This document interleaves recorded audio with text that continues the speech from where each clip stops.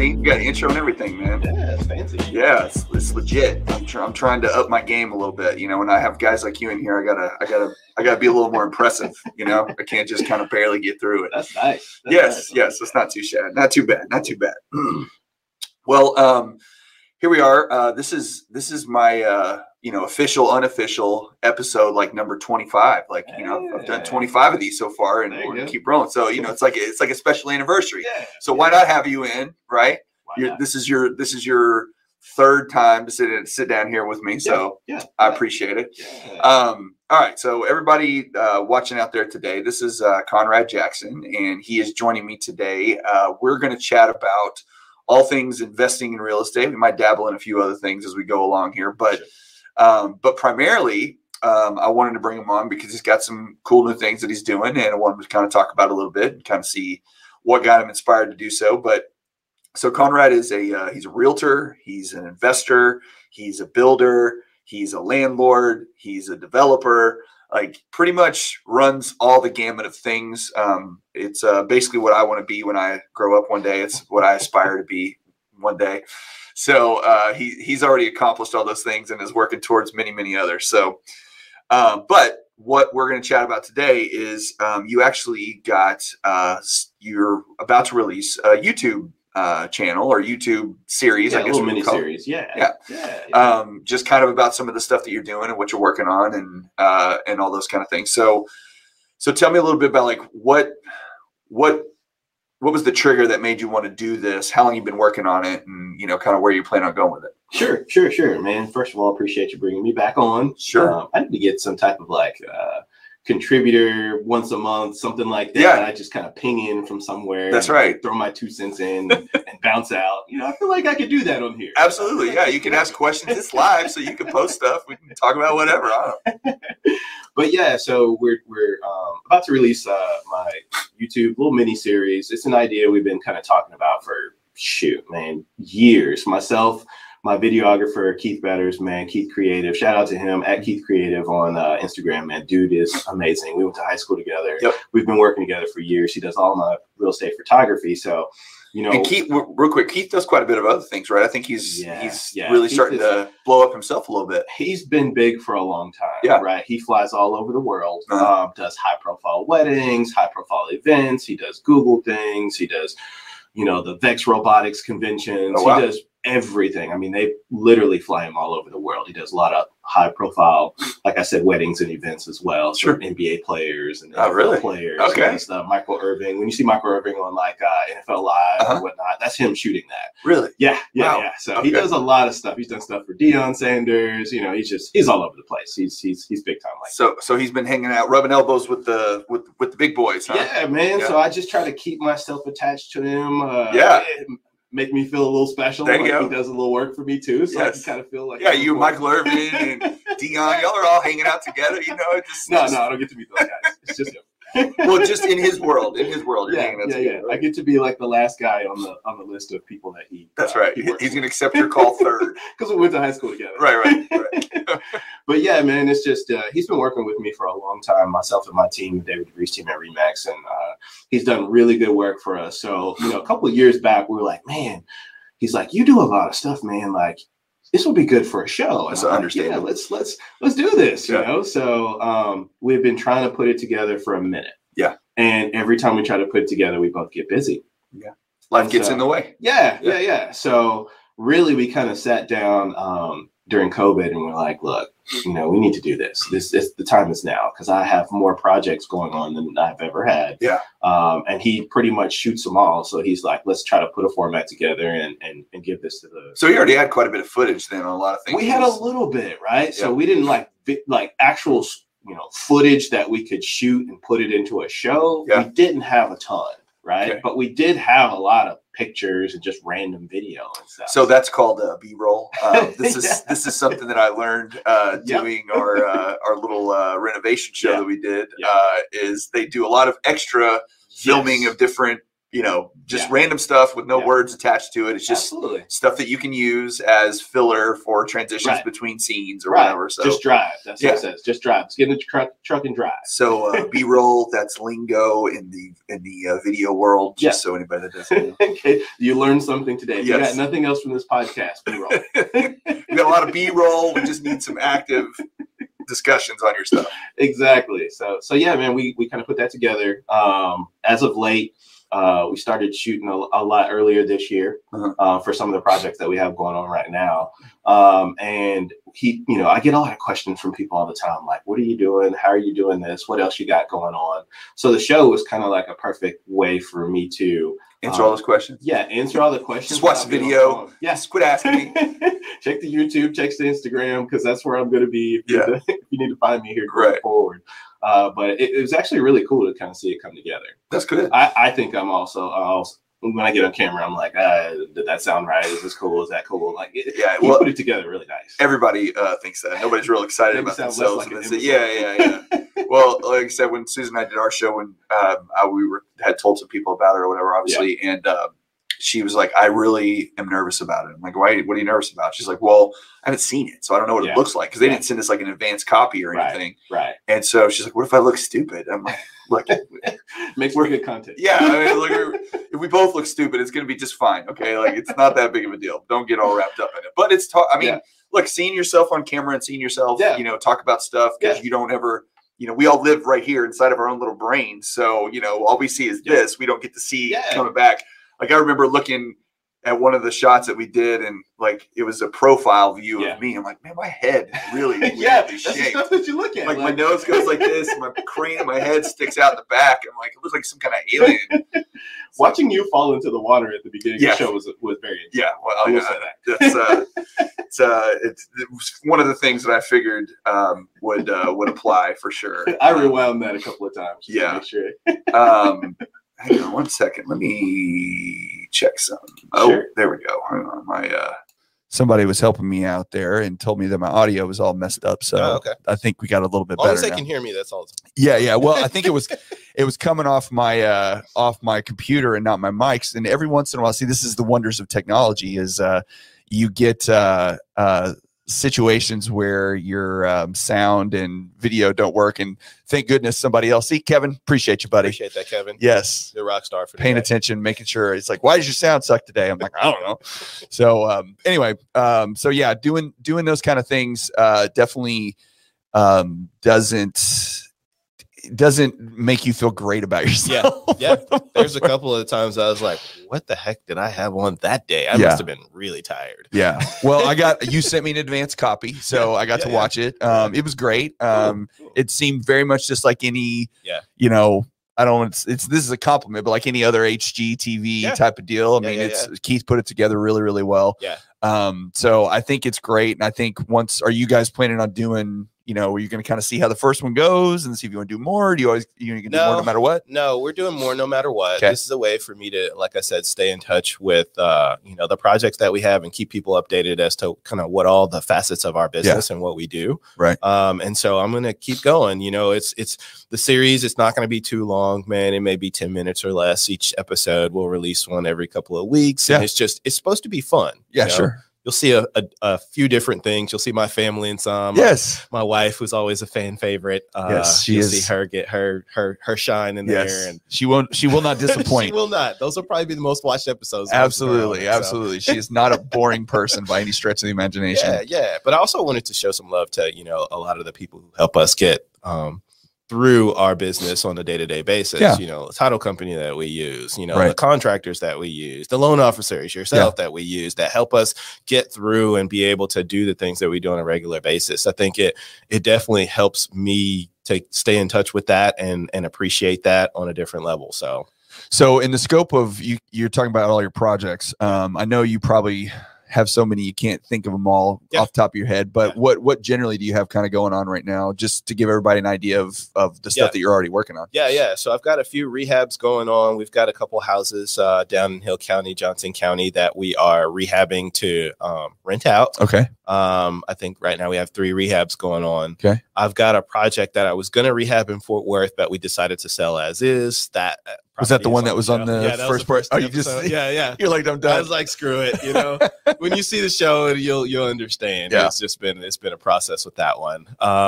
We did buy an event venue that we're going to host weddings and conferences and things of that nature. So we're in the process of building that property out. It's on 25 acres. And then I've got right now, I think 7 new construction houses that are in the process of going up right now. So, gotcha. And then we've got the triplex, the multifamily new construction project that we're trying to close out. It was supposed to be done a couple weeks ago. Now that one you built from the ground up? Yep. Built from the ground up, bought the lot, developed the lot, got the house up, or got the property up. And now we're just doing finish outs right now. Yeah. So in the clip that you sent me, you that's a good little mix because you actually showed a renovation, one that you were doing, how much you love flipping homes, as you stated. And then you show, I guess, the new build, which is the triplex. Absolutely. And then you talk about the venue. The venue. Yeah.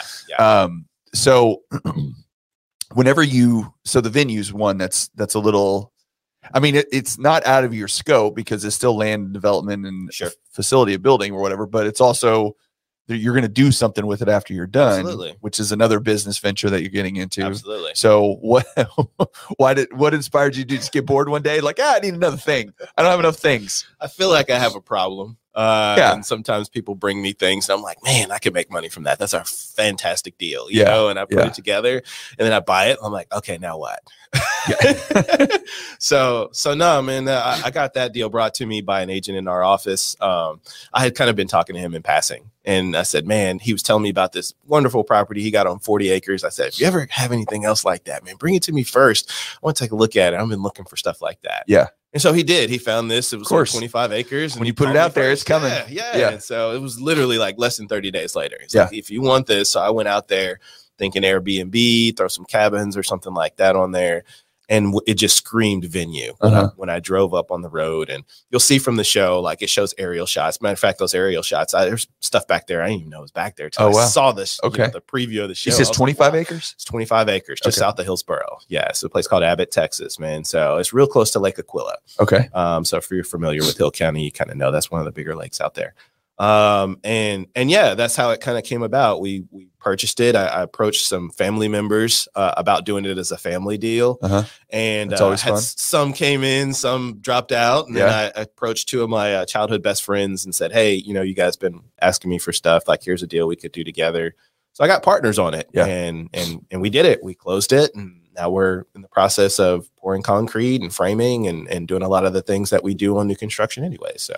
Well, and that's probably what you would call like a side skill that maybe you've developed by doing all this, and the asking for money, and even putting it that way is, you know, sounds dirty or whatever, but that's not really what it is, because I mean it is. Well, I mean, look, whether you're starting a tech company in Silicon Valley or you're, you know, building a foundation or you're you know, some charitable foundation, or you're starting home building projects or whatever, most of the time, like you need funding of some kind, and you have to have a network of people that you can reach out to that might be interested. And then you also have to be okay with someone going, yeah, no, I'm not interested. Or, hey, yeah, I'm interested. And then 3 weeks later, 4 months later, you know, you're like, hey, and they say, oh, no, never mind. I don't want to do that. And not take it personal. And just, we had some of that. We had people who were asking me, hey, man, like, I want to get on this. Let's do something together. And then I brought the deal and put it out there and said, this is what it is. And they're like, you know what? Maybe this ain't the right one for us. And it's like, okay, well, you know, if it's meant to happen, it'll happen. I had kind of washed my hands with it and said, if it's going to do it, let's do it. And if it's not, okay, we'll move on to the next thing. And everything just kind of fell into place, and we were able to purchase that and get going on that. So.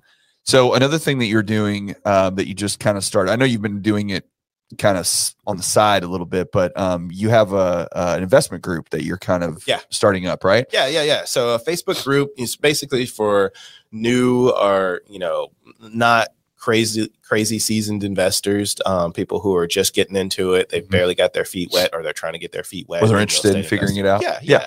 And they just want to learn. You know, a lot of people just, you know, there's a lot of gurus out there that they can't give you their personal success, right? But they can tell you about how much success they have. But when you ask them to show you some stuff, they can't produce. The world's filled with coaches. It's all these experts. Everybody's a coach. It's cool to be expert. Yeah. So I wanted to do that for people who, again, since I have multifacets of our, different phases of our business, I want to make sure that people could reach me in one location. Right. It kind of helps me, because I can say something that probably 6 people have questions on, right. and then I can put it in that group chat or that Facebook group, and everybody can get their questions asked or start other questions off of that, right. Get more detailed answers than what they thought they would get if just on a one-on-one. But you're doing some in-person stuff too, though, right? Or have you started that yet, or that's just kind of in the works? So the in-person comes and stems from my current clients and people in that group who want to take action. Okay.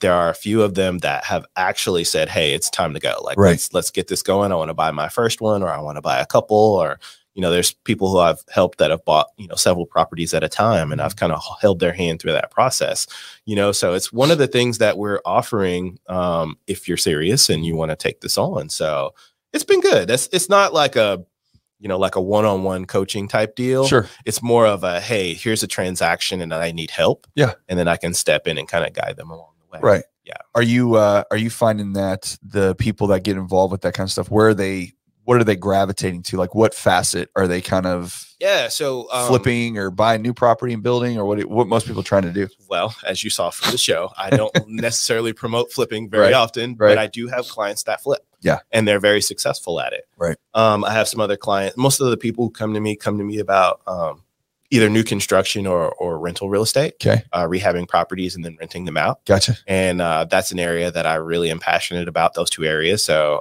I've been helping guide them along the way. So a lot of the notes and things are geared towards rentals or new construction. So I know you hate flipping for sure, but I think that probably has more to do with just the pain in the butt nature of doing it, right? Yeah.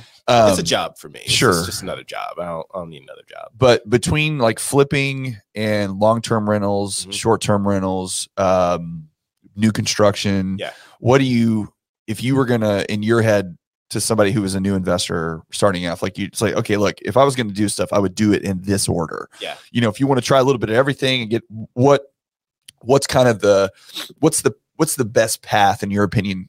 Not just how to learn to do it, but also like gives you the quickest return on your investment, but then also can kind of push you in that direction. Sure. So I run more towards on a preference of rental real estate, rehabbing properties that, they need, work, right. And turning around and trying to get that long-term cash flow, just because in the markets like we are in DFW or where we live, your appreciations can go up a lot of times faster than what you can just pull out of a flip. Right. And so for me, it's like I can hold the asset, my net worth go up if I rehab it right.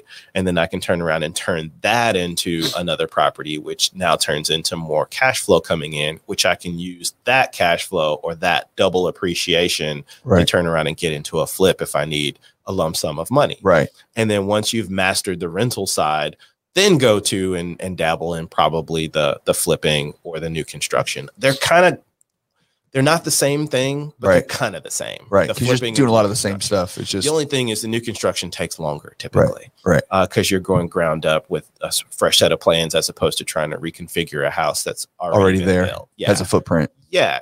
But each process you have to go through permitting and you have to go through contractors, and it's time consuming. Yeah. And so the flipping, I think, is a little bit more risky because of the unknown of what's there already. Right. Whereas new construction, if you can find a deal good enough, hey, this is, you're supposed to know, as you'll see in the episode. You feel a little bit better, like, hey, I'm pretty sure if I buy this, I can put this here. Right. Because you're not unearthing anything new, other than, I guess, you're dealing with cities and permits and all the stuff that comes along with that. And you even had one issue where you're running plumbing and having an issue with the water. So that stuff certainly comes up. Absolutely. But as a flip, you're taking something that's, you're going to get inspections and things before you buy it. Maybe it's not if you're doing a hard money loan and it's the sprint to get the property. Exactly. But you're going to come across more things that are going to be, or could be problematic for you and cause delays, cause more money, all that kind of stuff. So it's just like flying into the unknown to some extent. And that's not fun. And that's one of the things, like when we talk about the series, like smack dab 1 second in, we start going right into the challenges of flipping and it's a personal preference. Honestly, there are plenty of people who do it successfully. They do it at a high level and they're very good at it, and it's done well for them. But I'm not one of those people. Well, and I think too, when you said initially about doing, a small rehab on a long-term rental and then building your portfolio and building your wealth from there, I think anybody that's not that familiar with real estate investing would not fully understand that the idea behind that is that you have a property that has equity. Correct. Because it appreciates in value. Correct. And that equity you can then leverage with a bank to do more projects. Correct. Without necessarily having to come up with a ton of cash in order to pull that off, because Absolutely. the bank says, hey, you own this property or you own multiple properties. They have X amount of equity in them, Sure. whether they're paid off or whether Sure. you owe a little bit or whatever the case may be. Yeah. And then you can leverage that. I mean, I think you even told me one time that like you bought a piece of land that you really didn't have much intention to do much with, but it was cheap and you knew the value was there. And then you just used that as leverage to build other things. Yeah. Yeah. Right? Yeah, absolutely. I, that 1 acre that we bought in Alvarado where I bought it for $8,000. Yeah. And I took it to the tax rolls showed it being worth $114,000. So I took it to the bank and said, hey, this is what it's worth. And they gave me a line of credit against it. So that way I could go get materials and things for some other new construction projects and rehabs that we had going on. But also I use that line of credit to buy my apartment complex, So it's just like one thing turned into another. And it's just seeing the value in something that a lot of people miss. Yeah. And you drive by stuff every day that you miss. Well, and it's you miss it because it's kind of the there's a term for it. I just can't remember what it is. You don't know what you don't know. Well, yeah, for sure. But it's also like the best example is like when you buy a new car, right? Yeah. When you buy a red truck. Yeah. Yeah. Then you're driving down the road and all of a sudden you see all these red trucks. You're like, where the hell did all these trucks come from? Yeah. But that's just because there's, your brain has been opened up to this thing that wasn't there before. Right. And so part of the what you've been able to do and what you've been able to grow comes from the fact that you sold real estate for a long time. Right. So you're looking at houses every day. Right. You're taking buyers and sellers. So your eye is already geared towards looking at real estate. Right. So it's not like you're having to learn a new skill necessarily. Right. And then it's just a matter of continuing to look for stuff and always being on the lookout, because that's another thing you got to train yourself to do. Yeah. Because it's one thing to go to work and do your job. Yeah. And then come home and be like, all right, my job's done. Yeah. But it's a whole other thing to be driving down the road going, I wonder what that property is. I wonder what that property is. It's a different overgrown mentality. grass and boarded up properties, or, hey, we buy houses, or owner finance signs. I just did a post about that in the group. The group is Real Estate Investing for Beginners on Facebook, on my Facebook page. But I just did a post yesterday about that, where I took a picture of a couple signs and said, how many times do you drive by signs like this and you actually call the number? Right. Where it says, will owner finance, no banks, right. And it's like, that to me is like cha-ching, right. I don't have to go through a bank. Right. You're probably not going to check my credit. Right. And I can probably negotiate the price of this house down because I'm not going through a bank. And most people think that's a little bit more risky, and we picked up, I put it in the post, we picked up 3 duplexes that way from one sign call, which we still hold today, which I've leveraged to buy other properties. Yeah. And, in that one sign call, I probably created $500,000 worth of net worth. There's a guy or book that I read recently, or listened to. I don't read because I fall asleep. But I do a lot of audio stuff. His name's Naval Ravikant. Have you ever heard of him? I don't think so. So he's a hedge fund investor, private equity guy in San Francisco, kind of Silicon Valley type of dude. Yeah. And he started angel investing, like the online deal or whatever. Yeah. And so, but he has a quote in there and he says that inspiration is fleeting, so act on it. Yeah. Meaning, absolutely. Like what you're saying, I saw the sign, I called the number. Yeah. Right. And I was like, some people see the sign. They might even write down the number. Yeah. I'll probably be one of these. Write down the number. I'm going to call that this weekend. And then it never happens. But that's the difference between finding opportunity and not, is that when stuff presents itself in front of you, sometimes you just have to act on it. It may turn into nothing. Yeah. Nothing may come of it, but you never know what one phone call or one action will lead to. Absolutely. Especially if that's something in your brain that you're like, man, I really want to check this out and see what I can see what I can find out. Right. Yeah, for sure. It drives my wife crazy because we'll be, headed to a game or something. And then I'm just pulling a U-turn in the middle of the street. She's like, what are you doing? I'm like, take a picture of that sign. Yeah. And she's like, what? We got like 10 minutes to get to the gym. Yes. Like, I know, but take a picture of that sign. Real quick. So she'll do it. Yeah. Reluctantly, she'll do it. But, and then I, for example, like I said, that one sign that I called back in the day, I think it was 2019, right pre-COVID or right at the beginning of COVID, where we bought a duplex owner finance, and I didn't know much about owner. It was my first owner finance deal at the time. I'd read about it, but I'd never done one before. So I didn't know going in negotiating terms or anything like that. I kind of got lucky. It was a good deal. Bought the duplex, got somebody in it. Boom. Now it's rented and we're making money. And then maybe a few months later, that same guy called me back and said, hey, I've got these other 2 duplexes and it's in kind of that same area. Do you want to buy them? I'll owner finance those for you too. And he called me and I actually tried to turn it down because I was like, man, I don't have enough money for what you're asking for. And he just kept lowering the price to get me to take him. Kept lowering it. And finally he got to the number that I needed it to be, which was like $5,000 a duplex down payment. And I bought those suckers and he was just tired of being a landlord. He just wanted to be the bank and he knew that I could handle it. Well, I think we're in this weird place in the real estate market in general, where you have a lot of, I guess we call them boomers, right? A certain generation that owns a good chunk of real estate. Now it's shifting over to, large entities and hedge funds and all that stuff. But there's still a lot of privately owned properties that individuals have owned for a long time and rented out. Whatever. And those people are getting to an age where they don't want to jack with it anymore. They don't want to mess with it. And to just the owner finance piece, the reason why, because some people say, well, why would somebody want to finance for me? Well, the reason why is because they want a steady stream of income. They want some money coming in on a regular basis. This is an asset they own. They eventually want to sell it, but instead of taking it one lump chunk, they'd rather because tax implications and all kinds of stuff that come along with that, they'd rather just get a steady stream of income that comes off of it. And I'm fairly certain, because you're financing debt on something like that as an individual, I don't know that the tax liability is that high on that, right? Is it anything?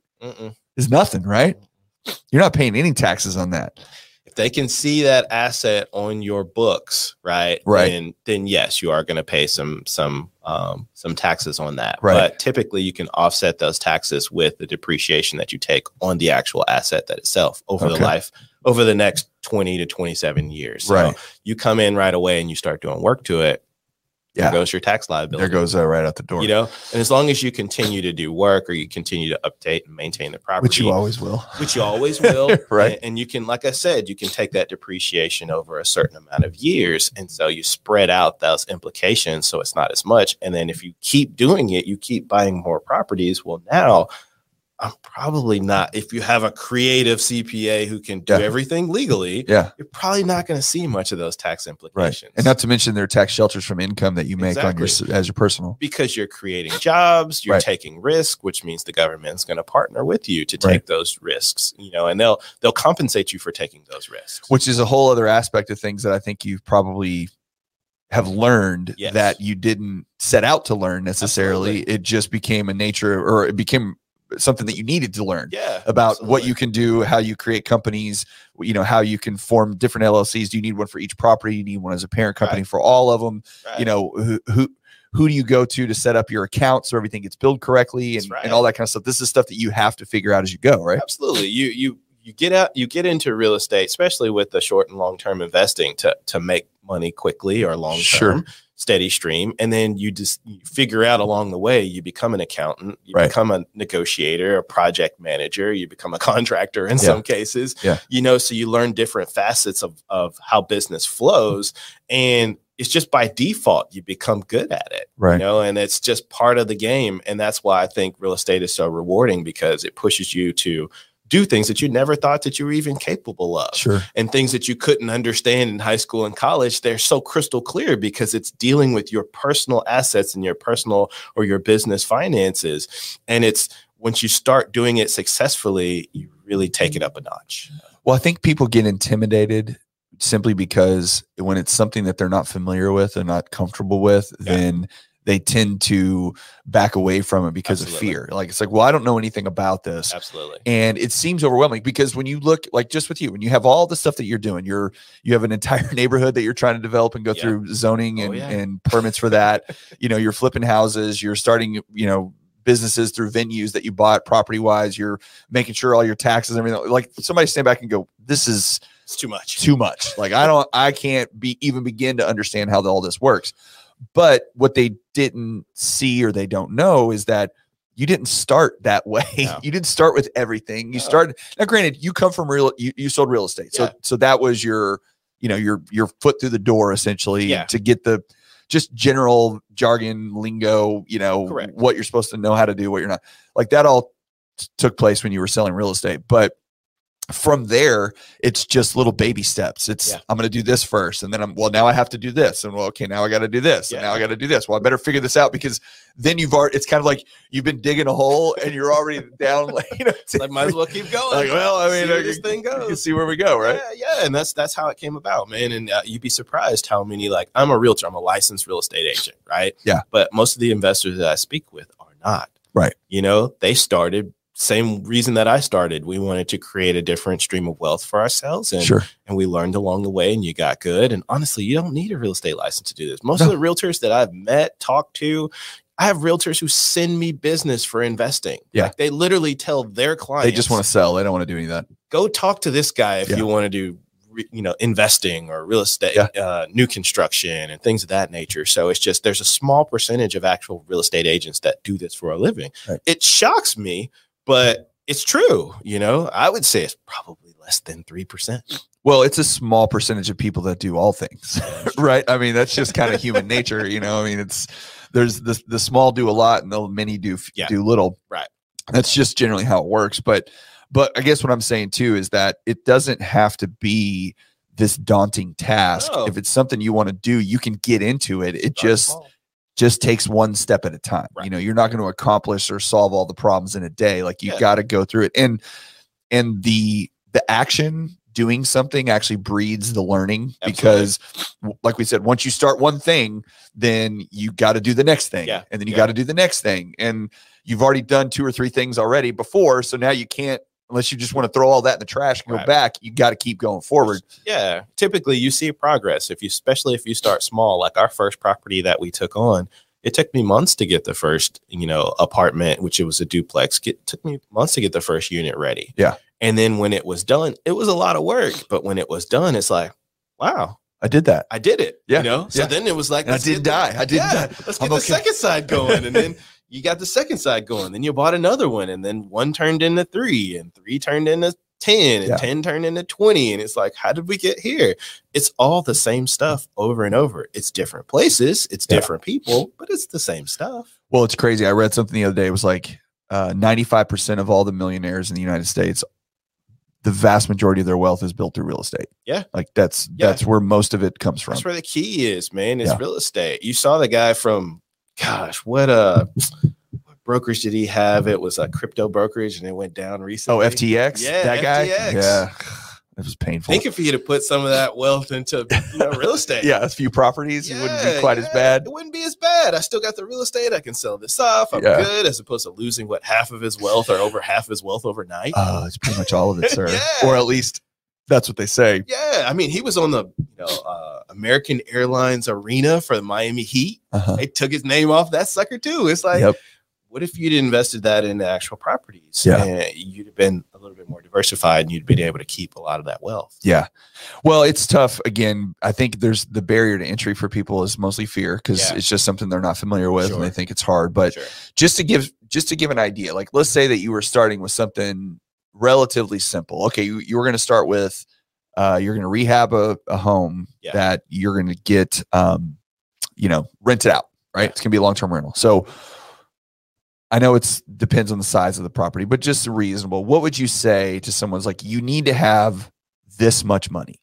Once you have this much money, then I can help you do a lot of things. Sure. Because I can turn that much money into this much and have asset, whatever. So, because people like simple paint by numbers, right? Nobody wants to be complicated. Like, just tell me, what's the first thing I got to do, Conrad? How much money do I need? What do I need? What do I need? What do I need? How much money do I need? That's pretty much everybody's question. Yeah. I tell folks, if you're not partnering with somebody, if you're going to go in by yourself, right, and you work a job, a 9 to 5, first of all, you need to keep that job. Yes. Let's just get that straight, because a lot of people are like, I'm going to do this and quit my job. No, you're not. Not yet. You're going to keep your job, and it's going to help you do this at a higher level till you can retire yourself. Usually I'm telling people you want to have a minimum of at least like $10,000. Okay. Right. $10,000 will go a long way. Now not $10,000 to your name. Right. It's $10,000 for this particular deal. Correct. Because you still need money to live and survive. Exactly. And don't blow your whole, your personal savings or your rainy day fund. This is not that. This is money that you set aside, which is what we did. I would make money and I would set a percentage aside every time I made money. And that way, when I spent it on real estate investing, and I still do this, I didn't feel guilty about it. Right. Because it was for that purpose. It was absolutely for that purpose. Right. And so, I tell folks, if you can get at least $10,000 saved up, that will help you get into your first deal. It'll probably be a small deal, but that'll at least help you get into your first deal. If you have more than that, $20,000 is kind of like your sweet spot. Like, yeah, I can get into a lot of deals for $20,000. Different types of deals too. Maybe small house, a medium-sized house, maybe even a bigger house or an owner finance deal that's a little bit bigger where they want a little bit more chunk of down payment up front. Like that $20,000 is a really good number, but you can probably get going for 10. If you leverage banks or maybe hard money lenders or different assets to your disposal like that. And I think if you can get that amount going, then the sky's the limit for you. And I think it's probably it depends a little bit on what you're wanting to do, because if you're going into the find a property, rehab it a little bit, because you can get the banks will give you money for that if you need to it. And then turn it into a long-term rental. Well, that's great, but you're not going to get the immediate return on your money. The return on your money is going to come in two places. It's going to come in the appreciation of the property, which can take time, obviously. And then it's going to come in the rents that you receive on that property. So the income that you're generating. But what that does is can then mitigate the amount of money that you need for number two. Right. Because you leverage the equity and other things that you have in the property to get what you want to get. So that $10,000 or $20,000 can turn into a usage for other properties later without having to have the same amount of money. If you want to do a flip, where you buy, fix it up and sell it, well, then your return is going to be much quicker. You're going to get your money back and you're going to have that now quicker relative. Right. I mean, you got to sell it but the risk to that is the return is quicker usually, or should be, issues notwithstanding. But the problem is that money comes at a cost, because now if you sell that asset, you don't have it. So now you have to use that cash again to go do your next thing. And you probably better have a little bit more than what you think you need, because when you're flipping a property, all kinds of fun stuff happens. It's better to, in my opinion, it's better to partner with the right partner, not just partner with anybody, but with the right partner for something like your first flip, because there's the time factor is the thing that people always mismanage. Usually when you're doing a flip, you're basing it off of a specified short time period. And whatever that time period is, you need to budget money-wise for double of that space that you have actually expected it to be done in that time period. So, for example, if you say, okay, I'm going to get this, I'm being in and out of this thing in 3 months. Well, you better have enough money to last you 6 months. Because there's going to be something along the way that's going to, extend that time period that you expected. And you never know what it is. It's always something different. It could be, hey, the contractor didn't show up, or it could be, hey, we had a slab leak, and we had to fix that, and that took extra time. Hey, we couldn't get permits, as you'll see in the show. So there's different things that come that, you want to make sure that you have budgeted money-wise for the extra time. Time is always working against you from the minute that you get that property. Because time's money. You're spending money. You're paying mortgages. You're paying taxes. You're paying insurance. All the stuff. With rentals, in my opinion, it's spread out over a longer time period, and so the time factor is not working as much against you. You do want to get the property ready to rent, but ultimately, if it's not, because you're typically on a longer term loan, then it's not hurting you as much every month to hold that property. So to me, it's a little less risky, but that's my personal opinion. Some people could tell you, hey, horror stories from rentals, Well, I think anytime somebody goes into a new venture and, there's always, nobody starts a business or a new project and like, well, this is going to suck. I'm not going to be very good at this. Like everybody's optimistic, it's going to work. It's going to be great. Like we got to figure it out. I experienced that whenever, when I was in my 20s, I started a restaurant with a couple other guys that I had met. And we ended up with 2. We ended up doing it for about 6 years. And, you know, it was, I learned a lot doing that, to say the least. But I did learn a lot of valuable lessons. And I remember very vividly, we had a situation where we were all kind of coming up with the idea, okay, we were buying an existing place. Yeah. So it was, and that even at my younger age, I was like, okay, this is a better move, because at least I can gauge, we know what the sales are. We know what the revenue is. You know, we can at least have an idea of what we can do. Yeah. And so, and I remember all of us sitting around one of the guys' like living room table or something, and trying to figure out, you know, the P&L essentially, like how, okay, you know, this much revenue, this much cost, what does this cost? Okay, these are the numbers.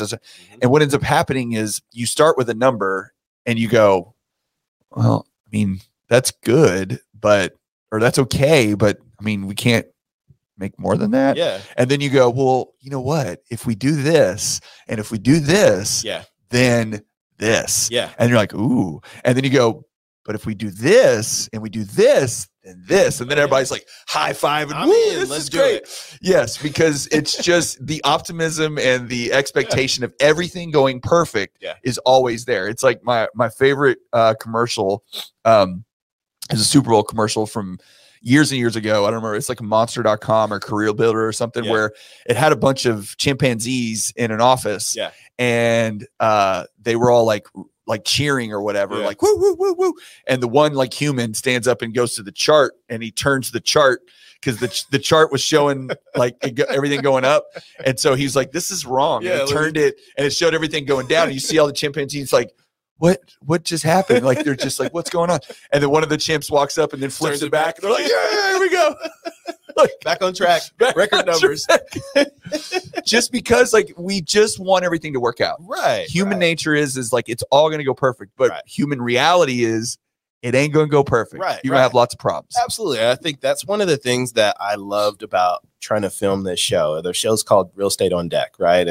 And one of the things that I feel like is a little bit different from some of the other shows that you see out there is typically your HGTV format is, hey, we're looking at 3. Yeah. Oh, here's the 1. Yeah. And then now the 1's good. And now we fixed it. And now it's beautiful and life's great. Everything went great. You know? Well, there's always the 1 or 2 moments where it's like, it's like, oh, we've ran into a problem, you know? This is going to go beyond the budget. Yeah, exactly. This is $2,000 extra dollars. That's on top of the budget? Yes, the budget that we made, it's $2,000 over the budget. Well, he's not going to be happy that this went over budget, so we need to get it back under budget. Well, what is the budget? I mean, we established the budget from the beginning. If I hear the word budget one more time, my head's going to explode. That's how the shows go. So like when I talked to Keith about doing this one, he was masterful with this. He's like, all right, there, we're going to show how this really goes. Yeah. You know, so you're not going to see one problem. You're going to see like, hey, here's 4 problems. All the problems. Here. Here's another problem over here. Yeah. Here's another problem over here. Oh, by the way, we're still doing this successfully with all the problems. Yes. But even after this successful one, there's another one over here that sucks. Here's another problem. Yeah. So you see like a realistic view of, hey, man, like I'm regular like everybody else with this stuff. Like I'm trying to figure it out on the fly. Yeah. Yes, I've got some experience, but I really want to show a realistic view of,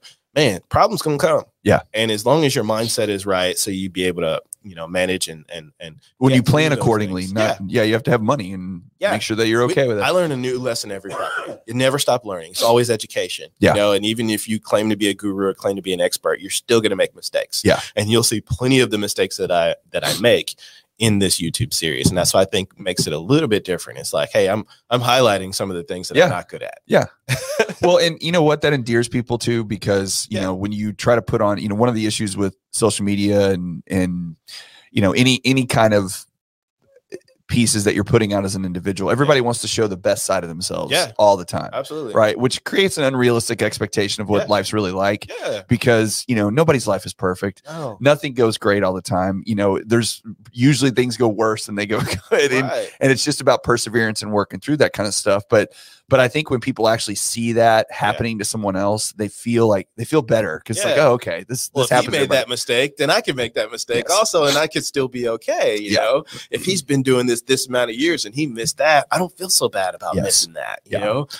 Yeah, it's a difficult thing for people to feel comfortable with, and that's why, you know, we talked in the beginning about seeing yourself on camera and all that kind of stuff. But it's also just being okay with the fact that, you know, you can mess up, you look kind of goofy. Because I will tell you, you know, after doing, you know, these things for so long, like I'm over it now. Like it doesn't, it is what it is. yeah, it doesn't really matter if I like today, I sound like I have a cold because I have had one for like a month and I keep coughing and sniffing every 5 seconds like I'm doing rails or something. But it ain't gonna be perfect. That's okay. No. I'm comfortable in my own skin, as are you. So it's like, let people see what it really looks like. That's what I wanted to show. So a lot of the stuff that you do is in smaller towns, like Itasca. Not that Hillsboro is a small town. It's not big, but it's also not a tiny town either. But Abbott and the other places. So why do you tend to gravitate to, let's put it that way, those smaller areas? And then what kind of challenges do those present for you and advantages? Yeah. So ultimately for me,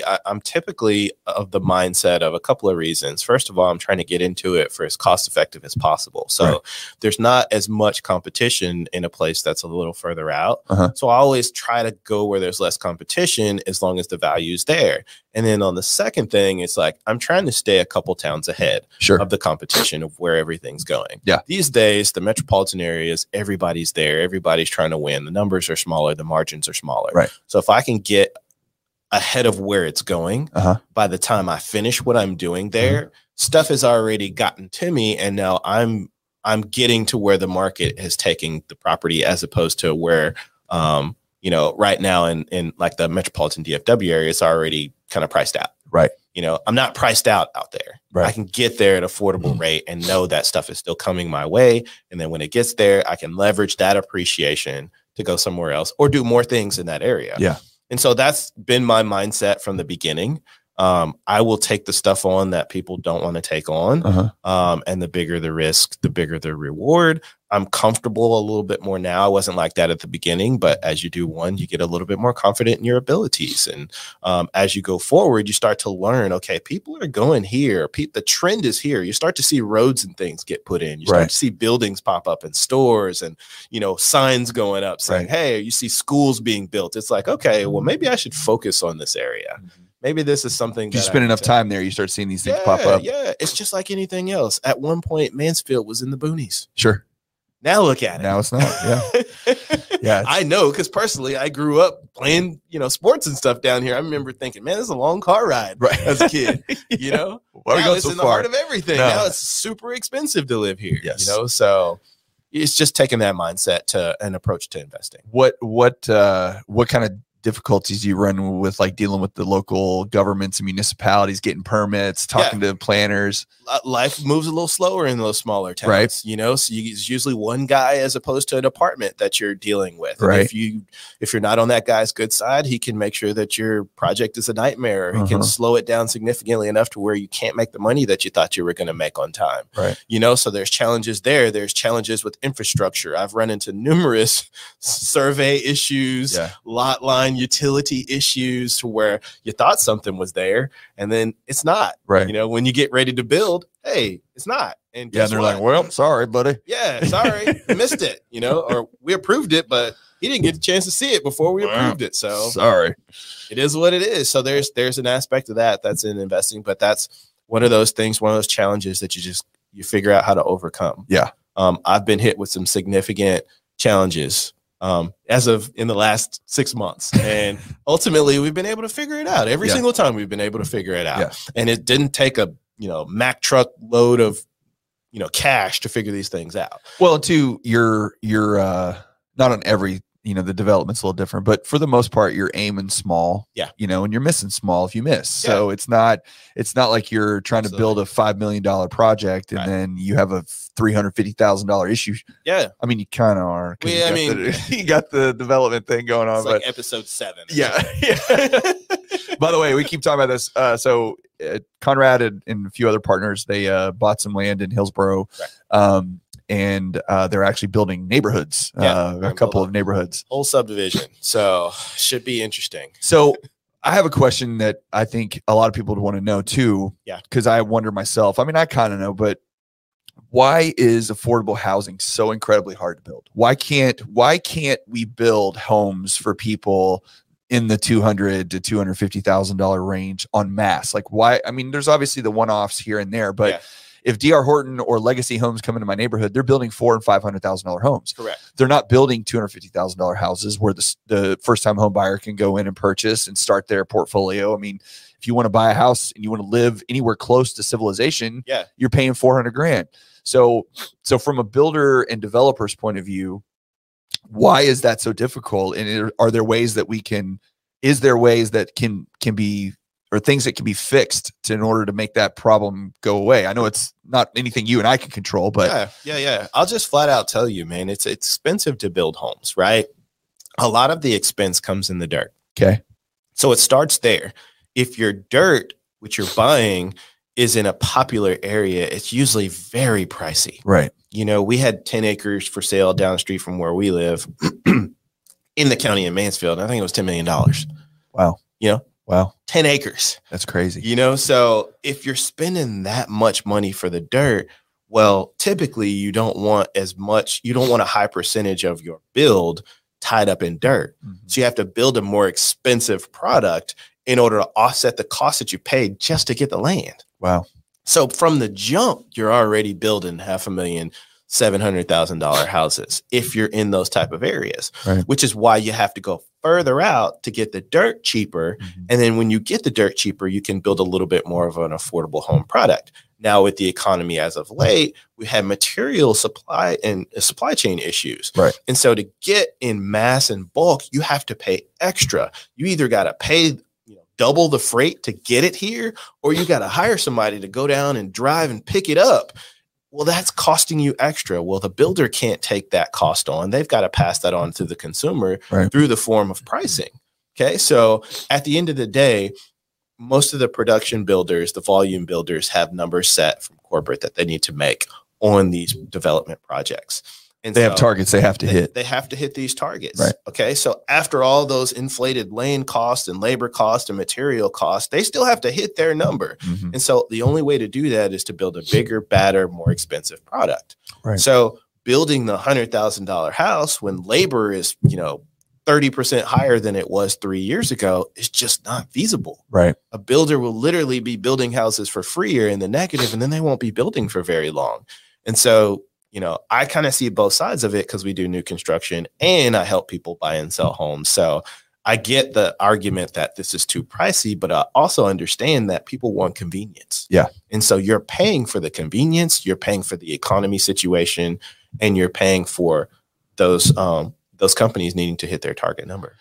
Is there a way? I mean, obviously one of the answers is you just got to live further away if you want to get a cheaper house, which, I get, and it sucks. But is there any way to take, Fort Worth and Dallas and Arlington and Mansfield and try to build homes in those areas that are affordable? Or is it just impossible? The city tries to do a good job of helping you get incentives. Like even the neighborhood that we're getting, we're trying to keep the cost controlled, but we're in what they call an opportunity zone, right? So the opportunity zone is a zone. It's a specific parcel or area in town or out of town where the city wants development. And so for developing, coming in and making that area nicer with new construction, they'll give you breaks or waive permits. Okay. They'll give you breaks on sales minimize taxes. Some of your costs. Yeah, for using like local vendors or local stores for getting your materials and things of that nature. So the cities and the municipalities try to do a job. There's just not enough of it, right? Especially when the market is good. People don't want to be donating their land for opportunity zones, and people want to get the most out of their assets. So it's tough. It's tough when everything's rising. That also passes through to the people who are performing this new construction development. And so it's not like, hey, they're trying to be building. It's like gas. The guys at the gas stations make more money when the gas is cheaper. Right. Yeah. Well, builders typically make more money when prices are lower because everybody's buying. Because you have more people buying. But raising those prices are typically to hit the quota that they need and still be able to be profitable going forward so they can keep building. So I get frustrated by this stuff simply because, I look at, I'll use Mansfield as an example just because I see it every day. But, and I don't, I may have some of these facts incorrect, so I'll say that right away. Put that out there. Yeah. But from my understanding, the amount of money that was given to, say, the Dallas Stars to build the Star Center that we have over there by the field house on 287, and even Big League Dreams, right? We created city subsidies basically for these entities to come in. We built it. We technically own it, but they have a management agreement that they run it for 50 years or what. I mean, it's something ridiculous. So essentially the city funded it with our taxpayer dollars. It was built. We paid a management company to come in and run it. And the city doesn't even really earn any revenue off of it, other than, I don't even think they get tax revenue off of it. Maybe. Yeah. Not all my facts are correct. I could be wrong. So with that being said, what frustrates me is I go, okay, well, if we can do that for an ice skating arena in our town that sits on whatever it is, 5 or 6 acres of land, 10 acres of land. I mean, why couldn't we do that for, a property, you know, I mean, or housing to build new homes for people that come in and. Yeah. And I think a lot of that stems from who's in those positions to make those decisions as well. So if you are not vetting the people who are in those positions, typically you're gonna get in a situation where what's going on is going to keep going on. And if you want your voice to be heard, you have to show up to the city meetings. Like I said, the last time I was here, city council meetings, planning and zoning meetings, and voice your opinion and say, hey, this is what I think would be good for our town, or run for those positions and garner, enough support so you can get in and make that difference and see some of this stuff shift into the areas that you want to see. Cause that's all that they did. The people who are in the positions now, they ran and they got into position so that way they can make decisions on bringing venues like that here. Right. So if you would like to see it shifted elsewhere, you got to show up. You got to make your voice heard. You got to put your agendas out there, and you got to put the legwork in order to get some change. And that's how it is everywhere. Right. You know what I mean? So that's another way you can affect change, is to try to make sure that you're in the legislation or helping form that legislation that's passed, so that way we can get these things built. Well, and you do that with a lot of the smaller towns that you build stuff in. I know you go to a lot of those meetings and attend a ton, but I have to be seen to make sure that people know that I'm still here. I still care about the community. I am trying to help develop the community, and I have its best interest at heart. If not, man, I mean, I'm just gonna be another number on a page. So as an investor, realtor, builder, landlord, developer, all the hats that you wear, we're in a very unique market right now, right? That we've been in for the last couple of months. And, I don't say there's no end in sight, but there isn't any defined, like, it was like during COVID, there were some weird times happening during COVID for a few months, but everybody kind of was like, well, once this passes, like life will get back to normal and whatever. And here we are a couple years later. So what are you looking at as far as an investor? This time is there opportunity? Is it stay out of the market? Is it, and what are other investors doing? And then because of that and what they're seeing, the people that have the money that are putting into the market or choosing not to, then if you're buying or selling, or you want to own a home just to live in because you've been renting your whole life, like what would you tell people right now, to prepare themselves for this market, or what they should take advantage of or not? I think if you're looking for your primary residence, and you've been looking, now is one of the best times that you could have ever had. Why is that? Because in the last decade, our market has been going up, up, up, up, up. Right. And right now, since the interest rates are higher, the inventory is sitting on the market longer. So now as a buyer, you have options. And yes, the rate's a little higher, but ultimately, before you were taking any house you can get, now you can actually choose your house. Now you can go to a builder and say, I want to build this from the ground up, and know that, okay, well, I'm going to get what I want, and he's not going to raise the price $30,000 on me tomorrow. It's a really good time for a buyer to be out in the market. Same way on the investing side. I do hear a lot of people who are cashing out of their current investments, and that's okay if you're trying to be liquid to take on a bigger opportunity. But ultimately, if you're sitting on the sidelines waiting for things to get better, this is the time that investors dream of, where there's less competition, more inventory, and fear and uncertainty in the market. this is where fortunes are made, right? Especially in real estate. Yeah. And so if you've got the confidence in yourself and your abilities of your team to get out there and get something, now is the time. There are probably 40 deals that come across my desk every day that have equity, that have margins, right? And then they're decent deals, right? Before, in the last 2 years, you might find 2, right? In that same amount of emails that come through. Wholesalers are dropping prices like crazy because they're scared of losing their deal that they have under contract, So there's opportunities left and right if you're willing to take on that challenge. Right. It's just most people, the fear and uncertainty keeps them on the sidelines. And that's what I try to help people understand in my real estate group on Facebook. That's what this show is going to try to touch on. It's like, dude, now's the time. Yeah. When everybody's scared, it's not time for you to, tuck and run. Yeah. Like, it's get out there, jump out there, because it's going to turn just like it turned again. Right.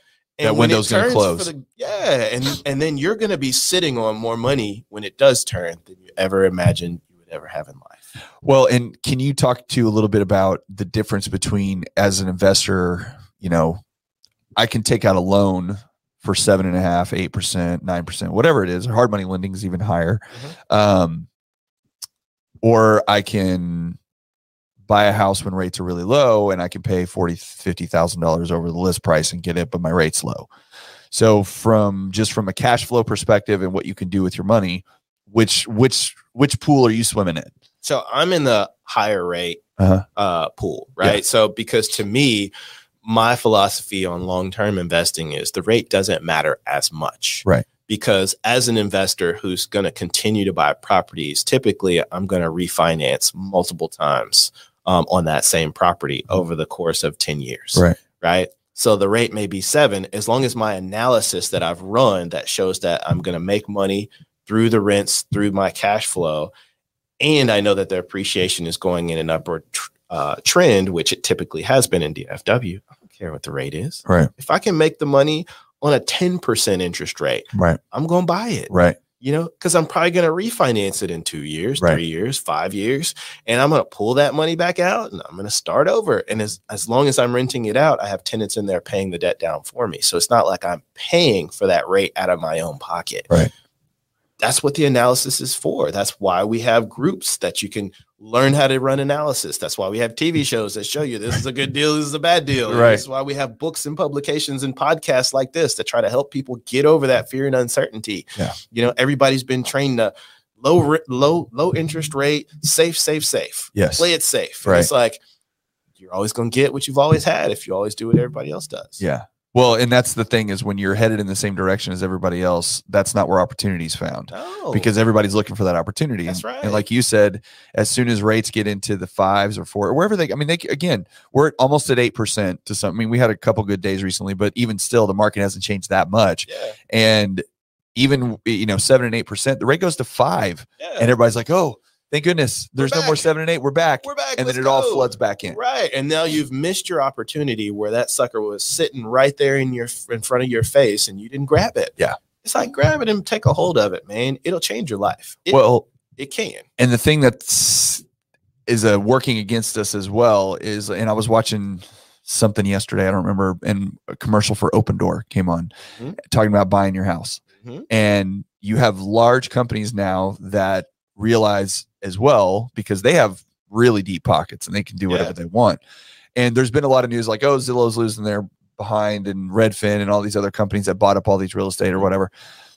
And that's true to some extent. What they're not telling you is that the amount of equity that they picked up by owning those assets and what they can leverage against that equity to do a lot of other things is actually helping them out quite a bit. And so when you see advertising for people and large companies wanting to buy your home to help you out, right? Yeah. They're basically saying, hey, we know you're distressed. We know that you'll sell it to us for whatever we want to offer you, because if you're trying to sell right now, if you are trying to sell your house today, it's not for fun. No. You're selling it because you have to for whatever reason. You have a need. Yes.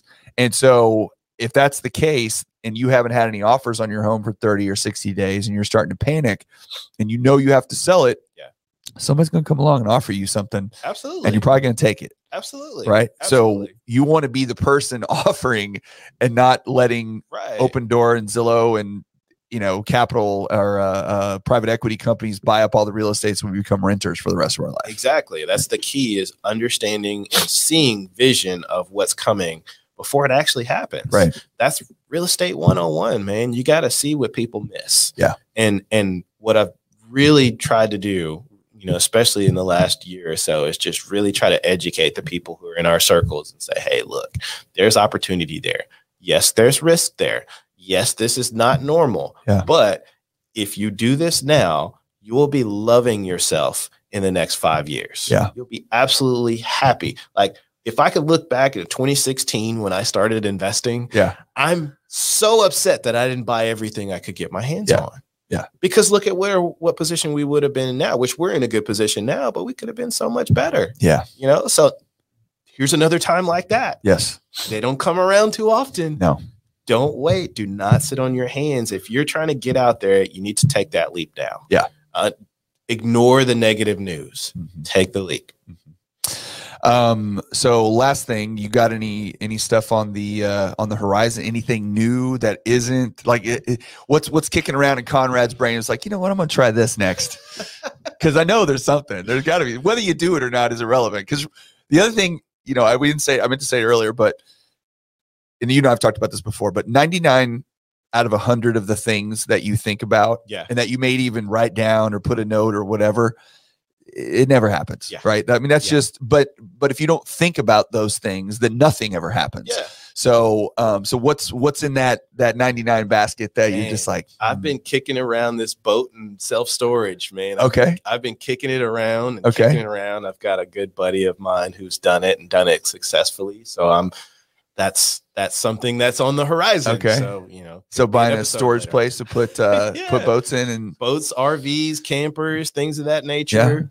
Yeah. I think that's something that I've been kind of watching. Self-storage also. I've been just kind of watching for a little bit. And with the times that we're in now, I might be able to pick up some land here soon and see what happens. So I think that is something that is another area that people don't know a ton about. Jen agrees with you. Yeah, Jen knows what I'm talking about. Yes. She's already on board with that too. She's heading in that direction. So yeah. So all right, that's in the brain. All right. Well, so tell us again, where are we going to find your show? So you're going to find it on my YouTube channel. It's just Conrad Jackson. The show's called Real Estate on Deck. So if you search Real Estate on Deck, it'll pop up. It's the first episode is going to be released on Thursday of this week. Okay. And then also on Instagram, at Conrad Jr. 21. Okay. Probably have it on there as well. My Facebook page is just my name, Conrad Jackson. And then our Facebook real estate group is called Real Estate Investing for Beginners. Okay. So I'll put a link to the YouTube page in the comments. So if you guys get this far in the podcast, if you go to the comments, I'll have the link to the YouTube page there. And I'll also put a link to your real estate investing group.